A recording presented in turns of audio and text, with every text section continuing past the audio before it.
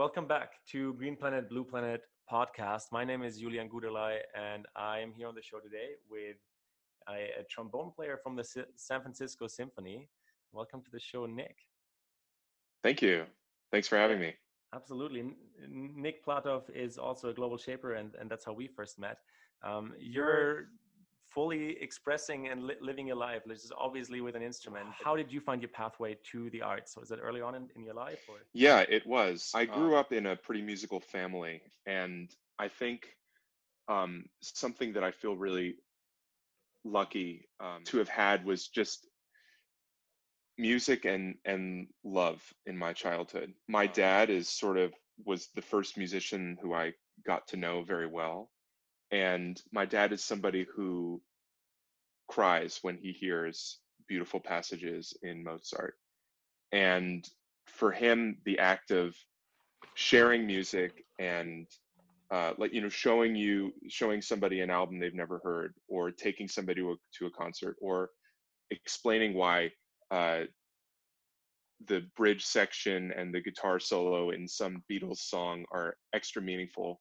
For my dad, that's one of the primary ways that he expresses love. I was brought up in a house where music and love were kind of the same thing, just like food and love for a lot of people can be the same thing. I think that that's something that I try to live up to today. So I've been a professional musician for a few years, but only really in the last year or 6 months or so have I kind of dialed in on this very specific purpose of music being kind of a gift to the world, like music being a way of spreading love and care to everyone. And my sort of updated mission statement is just to harness the power of music to spread joy and healing through the world. So just I think that if I'm doing this right, and if I pour the right intentions into my performances, then I'm just hoping that they can help people and make them happy. Beautiful. I love that anecdote about love and music being synonymous in like the household you grew up in. Um, that's very powerful and quite unique, maybe also. I More think music and music healing people is something I discuss on the show regularly. It feels very true to me. Can you just elaborate a little bit further on that? Like, what does music really move us into being? Like, what's occurring in an audience when a whole orchestra is playing? I am certain that everybody is having their own unique experience when they're in the concert hall. People always, I'm very interested in this question myself, and I ask people what they thought and what they took away from it, and everyone always has a different experience. But for me, when I listen to music, um, something about the the harmony, something about the rhythm has very tangible feelings for me in my body. And there are certain certain chords. I guess sort of the simple thing is, for those of you out there who are familiar with music theory, like a major triad sort of sounds, at least in Western classical music, in that context it sounds happy, and a minor triad sounds sad. But of course, if you're going to add other chord tones, and if you're going to, depending on what's happening in the bass line, what's happening in the melody, and what's happening before that happens, and where that chord moves next, there's the entire range of the human emotional spectrum can be captured in harmony. And depending on whether there's a sharp 4 in the chord, or whether there's a 4/3 suspension, these are music theory terms.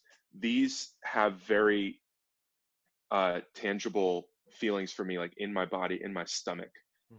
And when I listen to a great performance of music by a great master, like somebody like Gustav Mahler, amazing Austrian composer, he has a way of just his music makes me really emotional. It makes a lot of people very emotional.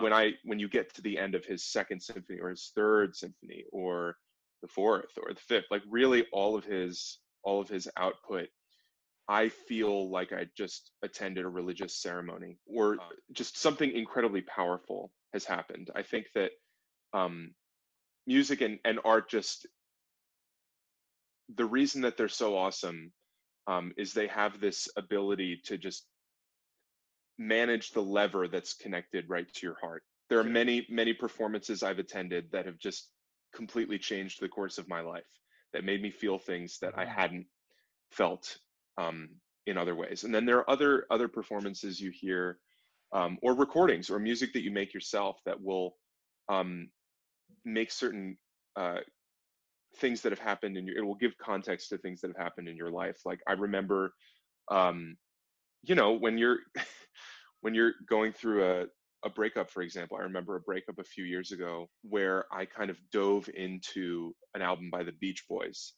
that, and like forever, those sounds Yeah, and those the emotions will Beach be Boys. connected for me. Certainly had a couple of Beach Boys phases in my life. Oh Uh, yeah, incredible band. incredible music that kind of happened in pop and rock, and later on also hip hop and so forth. That kind of is like cultural revolutionary expression coming through the ages, right? And like the Hmm. zeitgeist of the 50s, 60s, 70s is certainly still something I guess we all have gone through or are going through at times. I personally absolutely resonate and agree. Like I feel music is like a connector in our being. But I love this kind of ability to add something to your life, no matter if you call yourself an artist, no matter if you are a professional musician.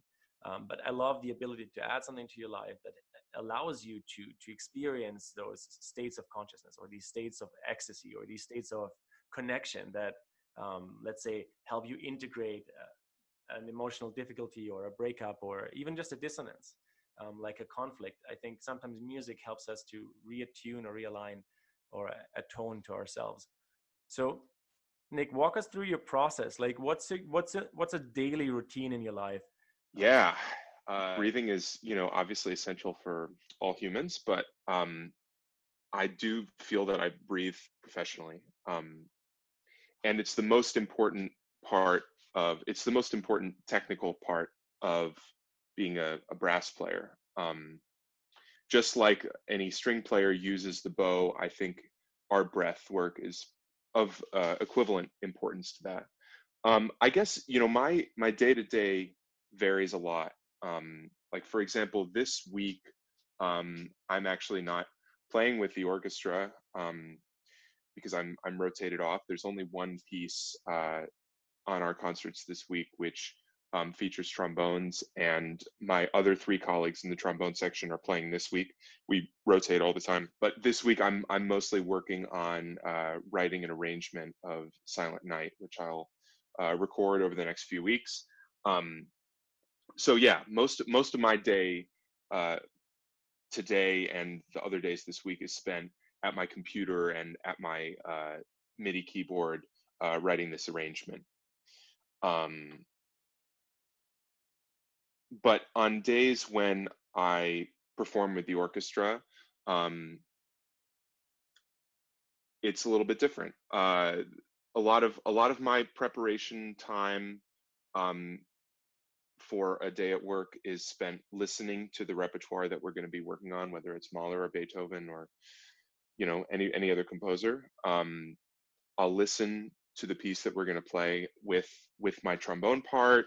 I'll listen with the full orchestral score to understand my context, understand the context of my trombone part in the whole orchestral texture. I'll do some breathing exercises just to make sure that, like, the bare minimum survival breath is maybe it takes a lot of time and effort to draw in a small volume of air, but I'm going to play my best if I can take a huge volume of air into my lungs with minimal effort and minimum time. So I can just pump out lots of sound. And then, of course, depending on whether I want to play a loud, rich, lower tone, I'll take maybe a slower, warmer breath. But if I'm coming in on a high solo, like in something like Bolero by Ravel, I'll take a smaller breath, like something more like, as opposed to that lower sound, my breath might be more like. Mhm. Personally, super curious about breath work. As I first got introduced to breath work about a decade ago through yoga and Mm, like energy practice, and then through my journey, I realized and kind of became aware that they're obviously athletes and sport have kind of a connection to their breath, but then creatives and musicians or also artists or painters at time that get into this flow state with their breath where they're like in a meditation. And very few people, I guess, have a very conscious daily practice or even a conscious awareness of the sound of their breath. So when you're explaining those differences, I think we can all learn. So so keep going. Where in what practice that, like, no matter how the weeks look, it shows up a couple times there? Pretty much every single day for me starts the same way. Um, I mostly every morning wake up with some kind of music in my head, uh, and I turn that on immediately over the speakers. And there are some mornings where I feel like I don't even need coffee because whatever I was listening to kind of woke me up. Wow. So I would say that, and this is actually something maybe surprising to non-musicians out there. Um, People in music, professional musicians I know have very different practices as far as how much music they listen to. I have a lot of friends who, are amazing performers, but when they get home from work, they really just want silence. They don't really have more of an appetite for listening to more music, and it's totally fine. Um, that's not really how I've ever operated. I'm kind of devouring music all the time. It doesn't really stop for me. Sounds like life is like a big continuation of music from Yeah. how you've been brought up through like music and love being synonymous. And then like I can see for those of you listening to the audio episode of this, I can see the speakers behind you, like your whole, like the keyboard, everything's set up for either creating or listening to music. Hmm. That's very cool. I do feel like life or soul has like a rhythm to it, right? And I do feel like um, for those of us who have experienced that, this, as you say, like you wake up with a song, or if you wake up with lyrics in your head. This is another reason why I was really looking forward to this conversation with you, is kind of exploring how a musician's perspective really influences possibly a non-musician's life. How would you say, like, can people unleash more music or love through music into their life? One of the things that stops the flow of music is judgment. Um, and I can speak to this a little bit because my journey as a composer is pretty recent. And the reason for that is like really only in the last year have I started to write music very seriously. And the reason for that is uh, because as a performer, I play the music of others, and the music that I play by others is the best. Like I think some of the most outstanding achievements of human history. I think that Gustav Mahler or Wolfgang Amadeus Mozart or Ludwig van Beethoven are some of the most incredible humans who have ever lived, and their output artistically, I think, is for my taste as important as any of the most important authors or painters or generals or spiritual leaders. It has that impact in my life, and it's very intimidating to think like, okay, well, Yeah. I love watching LeBron James play basketball. I think I want to be a basketball player. Like I think it, it would be really scary for me to embark on a career as a professional basketball player because I would constantly be comparing myself. Well, I mean, I'm pretty bad at basketball, so I don't really think I would be comparing myself to To LeBron. LeBron, yeah. But when I do sit Same and here. write music, after I write some music, then I'm going to go over to work and play something by Beethoven, one of the greatest composers ever. And that fear of that comparison really stifled my creativity for a long time. And only in the Oh, last year or so I love have that. I felt, you know what, when Beethoven started, he wasn't as great a composer as he was when he had been doing it, um, as when he had, been writing music for most of his life. And you have to start somewhere. I've grown a lot since I started, and I think that just the fear of starting stopped me from doing anything for a long time. And so what I would say to anybody who wants to paint or wants to play basketball or wants to sing, wants to play the guitar. I think sort of like the cynical view of it is no one around you really cares that much about what you're doing. But especially if you want to do it, you should just start. Um, Just start. and not just start, and Yeah. don't really feel If you too listen to nervous this and about. you think it's you, it's definitely you. So It's just definitely start. you. Just start. It's definitely you. I've also been really inspired by one of my favorite uh, musicians ever. This is a guy from London. I think he's 23 years old. His name is Jacob Collier, and I think that he is one of the most important musicians alive today. This guy is, uh, if you could imagine the musical child that was born of Stevie Wonder and Mozart. Um, Oh wow, that's a unique I think, angle. Stevie Wonder and Mozart had a musical child. yeah, What's his and name? his name is Jacob Collier. Jacob Collier. Yeah, okay. This guy is just a fountain of creativity and virtuosity, and I feel really fortunate to know him personally. I got to perform with him in Miami in February of last year, and he, even though he is very young, he is just incredibly wise, and he speaks often in master classes that he gives that you just have to start. Yeah, that is my advice to people who feel any anxiety about their guitar playing or their singing. You know, I perform for thousands of people every week, but you know, I didn't feel as comfortable as I do now when I was, 10 years old starting trombone. I was definitely extremely nervous before those first performances. And, you know, even even though I do this all the time, I still get really nervous for many performances. Like a couple days ago, this Monday, uh, I wrote a trio for brass that I performed for a lunch that was just sort of thanking the volunteers for the symphony. We have over 1,000 volunteers who help by being ushers at concerts, and they raise money for our education department. Just really wonderful, generous people. So I was performing at a lunch for them, and I was incredibly nervous to play this new composition of mine for these people.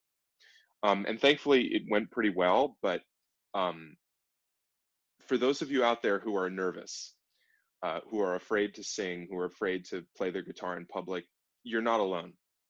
Even all of us, if any professional musician says they never get nervous, then Yeah, I they was are just lying about to to say you. like no one ever gets not nervous. We Yeah, certainly all go through those moments. I would almost want to demystify it honestly. Without nervousness, I don't think like I even would want to like be in front of a camera or perform for people because you want this clarity of this is that exciting. I better be nervous or at least excited for my performance. Like not nervous in a bad way. I think absolutely. nervous and exciting are like really really close to each other, and when you can be aware of the nervousness and kind of mold it into excitement and take it from there, like magic happens. Absolutely. I completely agree with that. And I totally, I know that experience of nervous excitement for me. And pretty much it's just like nerves and excitement are just like any other experience. There are, I'm making, for those of you who can't see the video, I'm making quotation signs with my fingers. There are good things and bad Right, good things. things and bad And things. for me, the bad things about being nervous um, are sort of physical. Like I have a hard time completely controlling my sort of my abs. Um, they feel tight, and it's harder for me to breathe as effectively Right, as I would under non-nervous conditions. which is obviously where the like the belly breath opens up the diaphragm that Yeah, allows that sound to really come through, right? totally.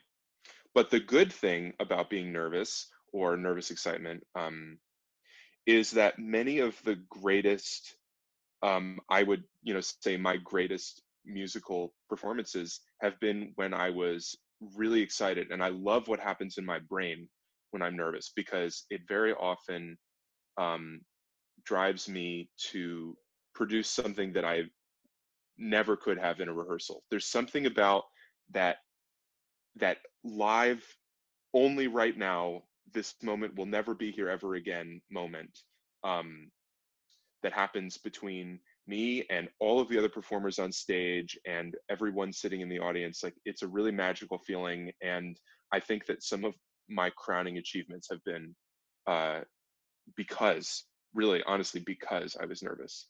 Awareness of a state like nervousness, and therefore the awareness and the presence with the moment that's actually opening up, the next 5 minutes of a performance or the next 3 minutes of a speech, right? Very, very exciting. I want to hear a little bit more about why did you pick the trombone? Let me ask that. Sure. Why is it the trombone that you love so much? I started playing trombone when I was 9. Uh, Before that, I was making some music. Like I said, there was always music in my house. My dad would always play uh, different recordings all the time. He's a musicologist, so his specialties are in, well, I mean, he knows everything, but the stuff that he publishes in music journals about are usually related to Mozart opera and other composers who lived during that period, and the Beatles. So those are his two big areas. So there was lots of classical music. There was lots of Beatles music, and world music, just all kinds of stuff in my house. And I also, to give everybody a little bit more context, like when I was growing up, that was when minivans started to have TVs in them sometimes. Right. And of course, me and my two sisters begged our parents, like, "Oh, can you please, buy a minivan that has a TV in it so we can watch SpongeBob when we're driving to, our grandpa's house for Christmas?"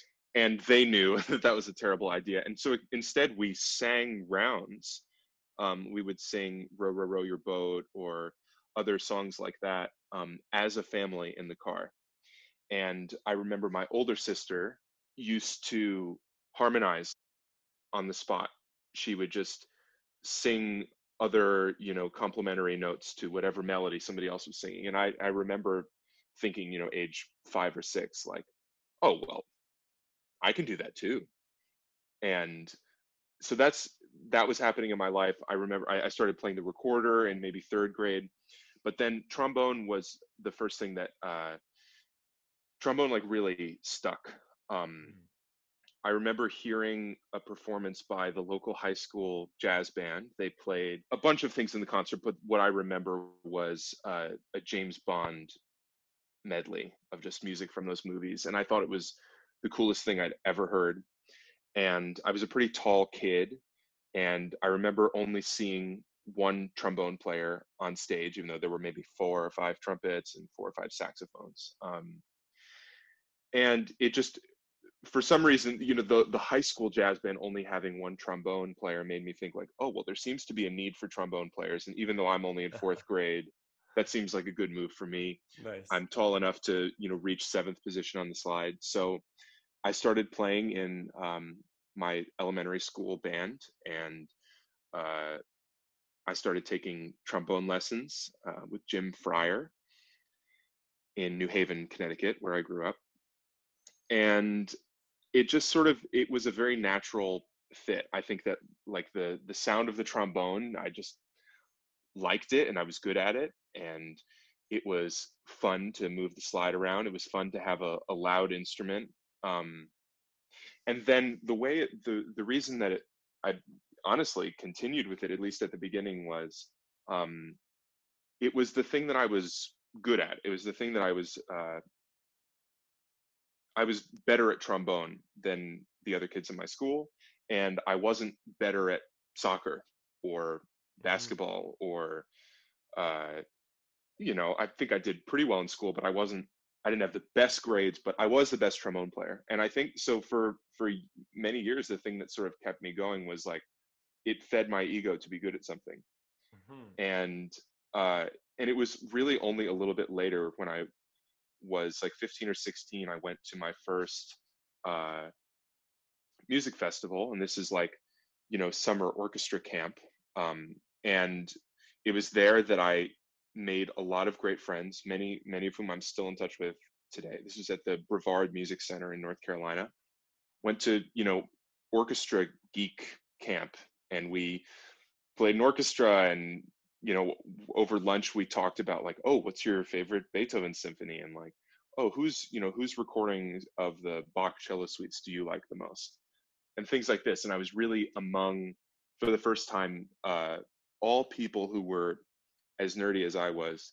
And that's when I think I started to have like an active, conscious love of music. And that's when it started to feel more like a Wow. purpose and less like this In is just something that I'm good at, so I'll do it.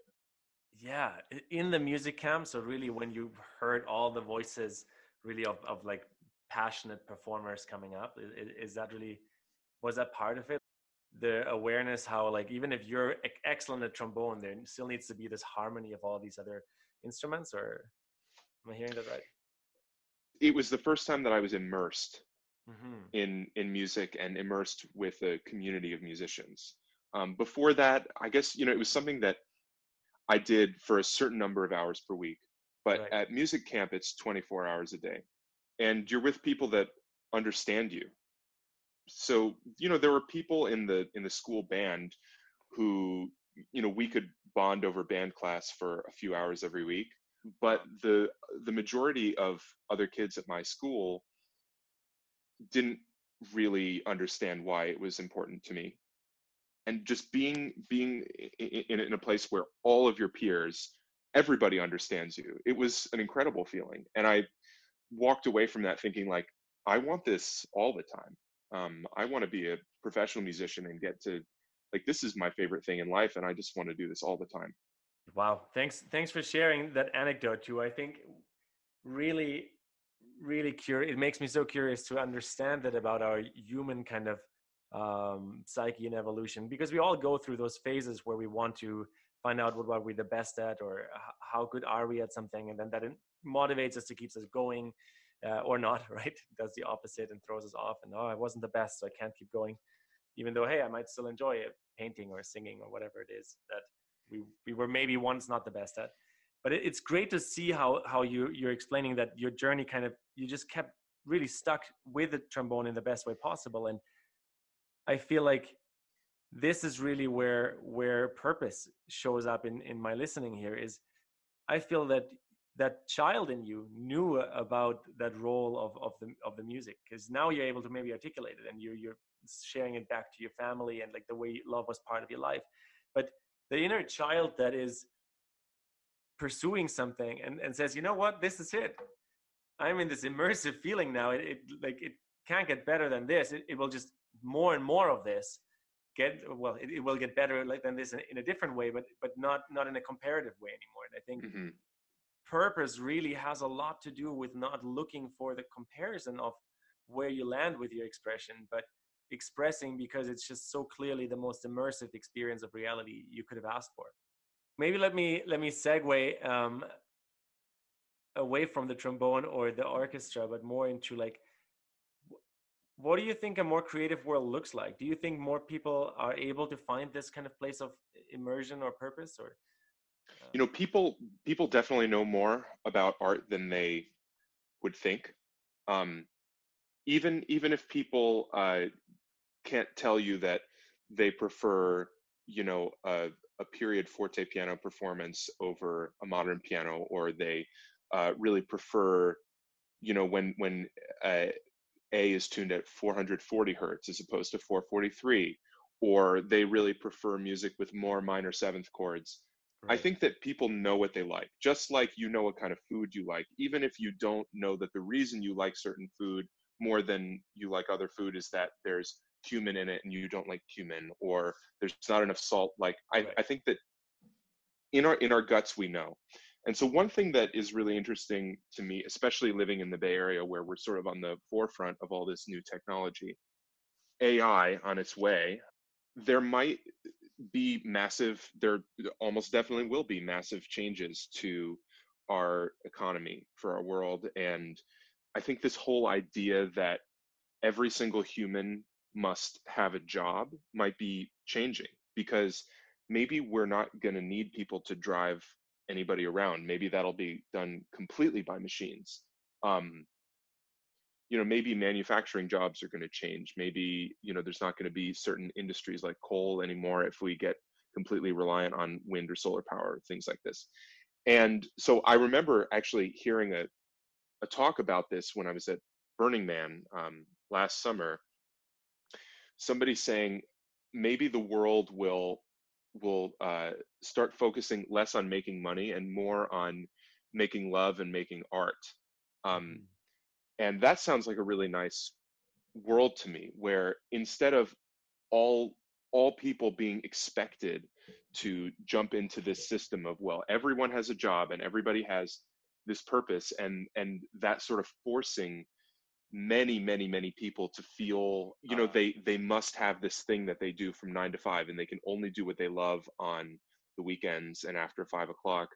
I think that might be changing. I hope it changes, and a world, maybe more people will become artists at that point. And maybe on top of that, people people won't need to even, more quotey signs here, become artists. Maybe Yeah, there will just be more room in the world for, artistic if you expression. feel like drawing a picture, maybe you just will, because you don't have to be working on some task that you hate, because maybe there's a computer that's doing that task for you. And maybe your I picture think doesn't need to be the only measure of aesthetic drawings, right? Like maybe it doesn't even need to be the best picture anymore.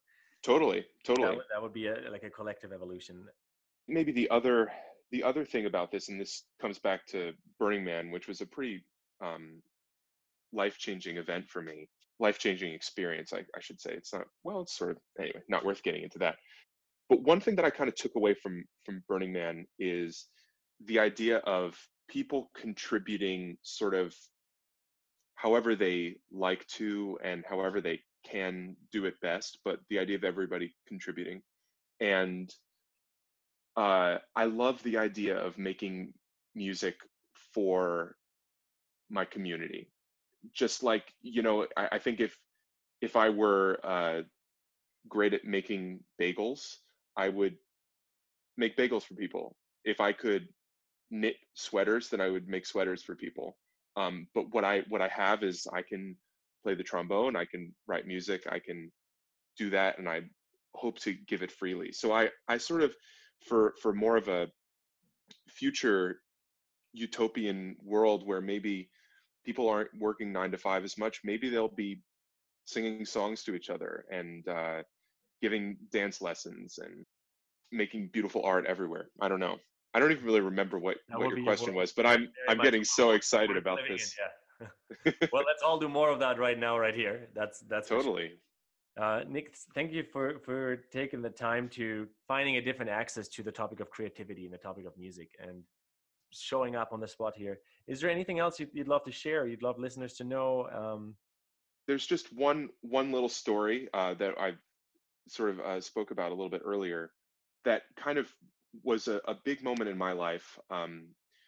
I was on vacation with a friend of mine, a trumpet player who plays now in the Jacksonville Symphony. His name's Michael Harper, one of my dearest friends. We were going on a 10-day journey through a bunch of places in Europe.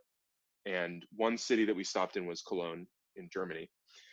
And in Cologne, there's a very famous cathedral, really beautiful place, the Kölner Dom.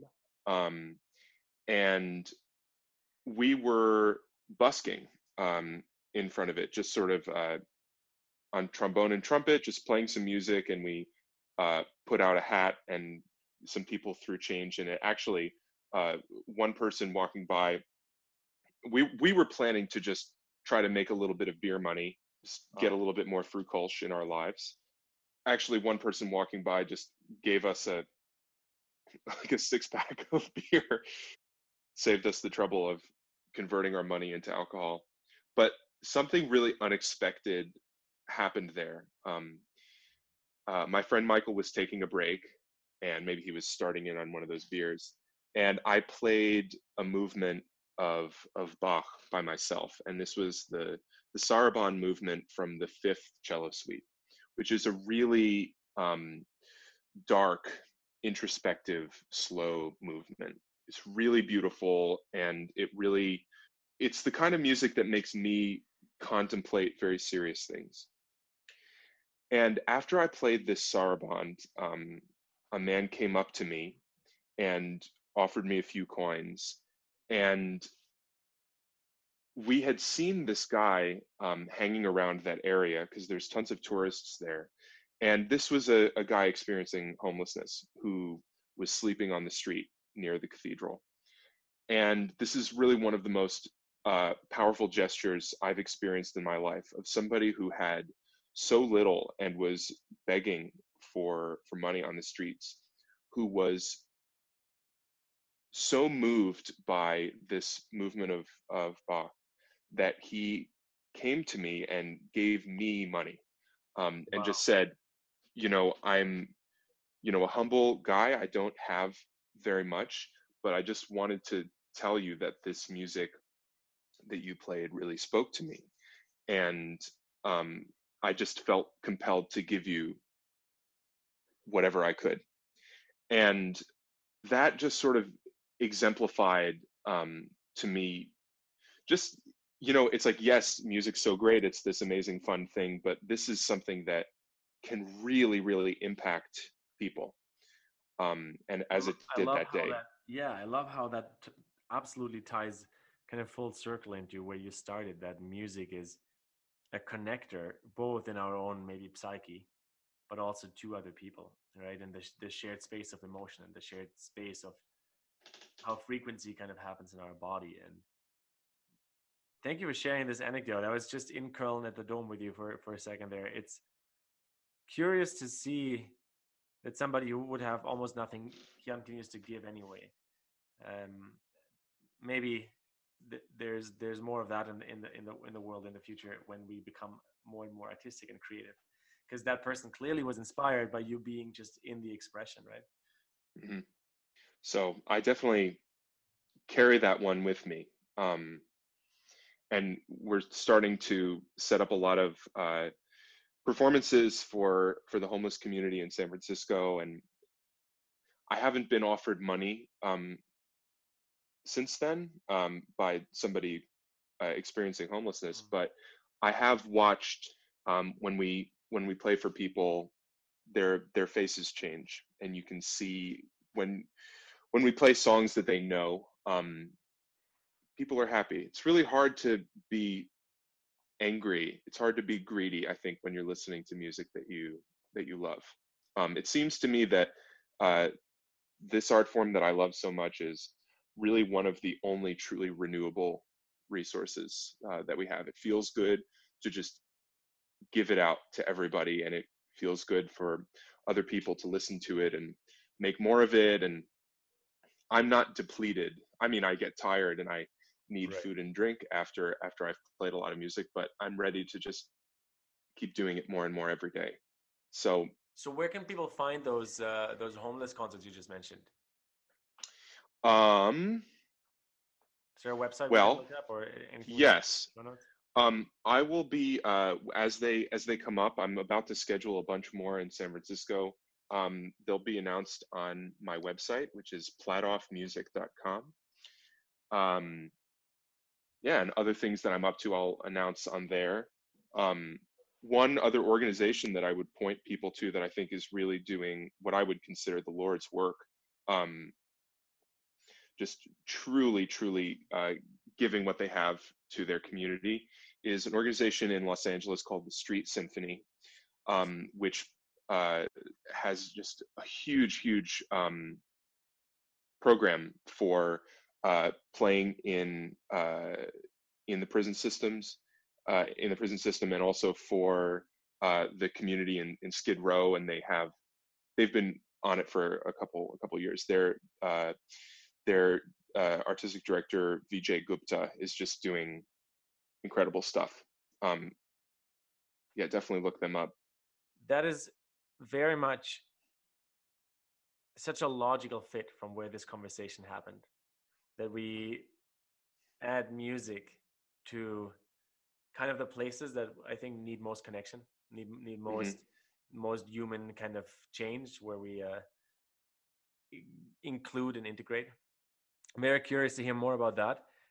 Well, Nick, thanks for your time. Thanks for making the time, and thanks for sharing about yourself, about the projects you're up to, and kind of the ways music keeps you inspired and keeps you alive and wanting to express more. Thanks for having me on the show. It was fun.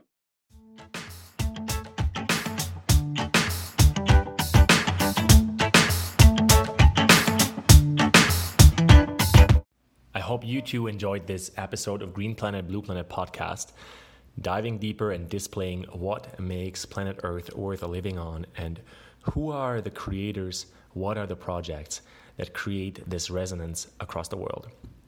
If you enjoy listening to this show, make sure to subscribe, maybe share it with a friend, or simply shoot me an email with your thoughts and ideas. Also, make sure to check out greenplanet-blueplanet.com. I have a lot of new offerings and possibilities to work with me on there.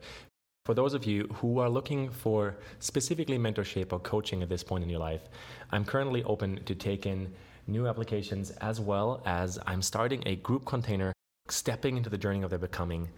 If that's for you, simply have a look at greenplanet-blueplanet.com.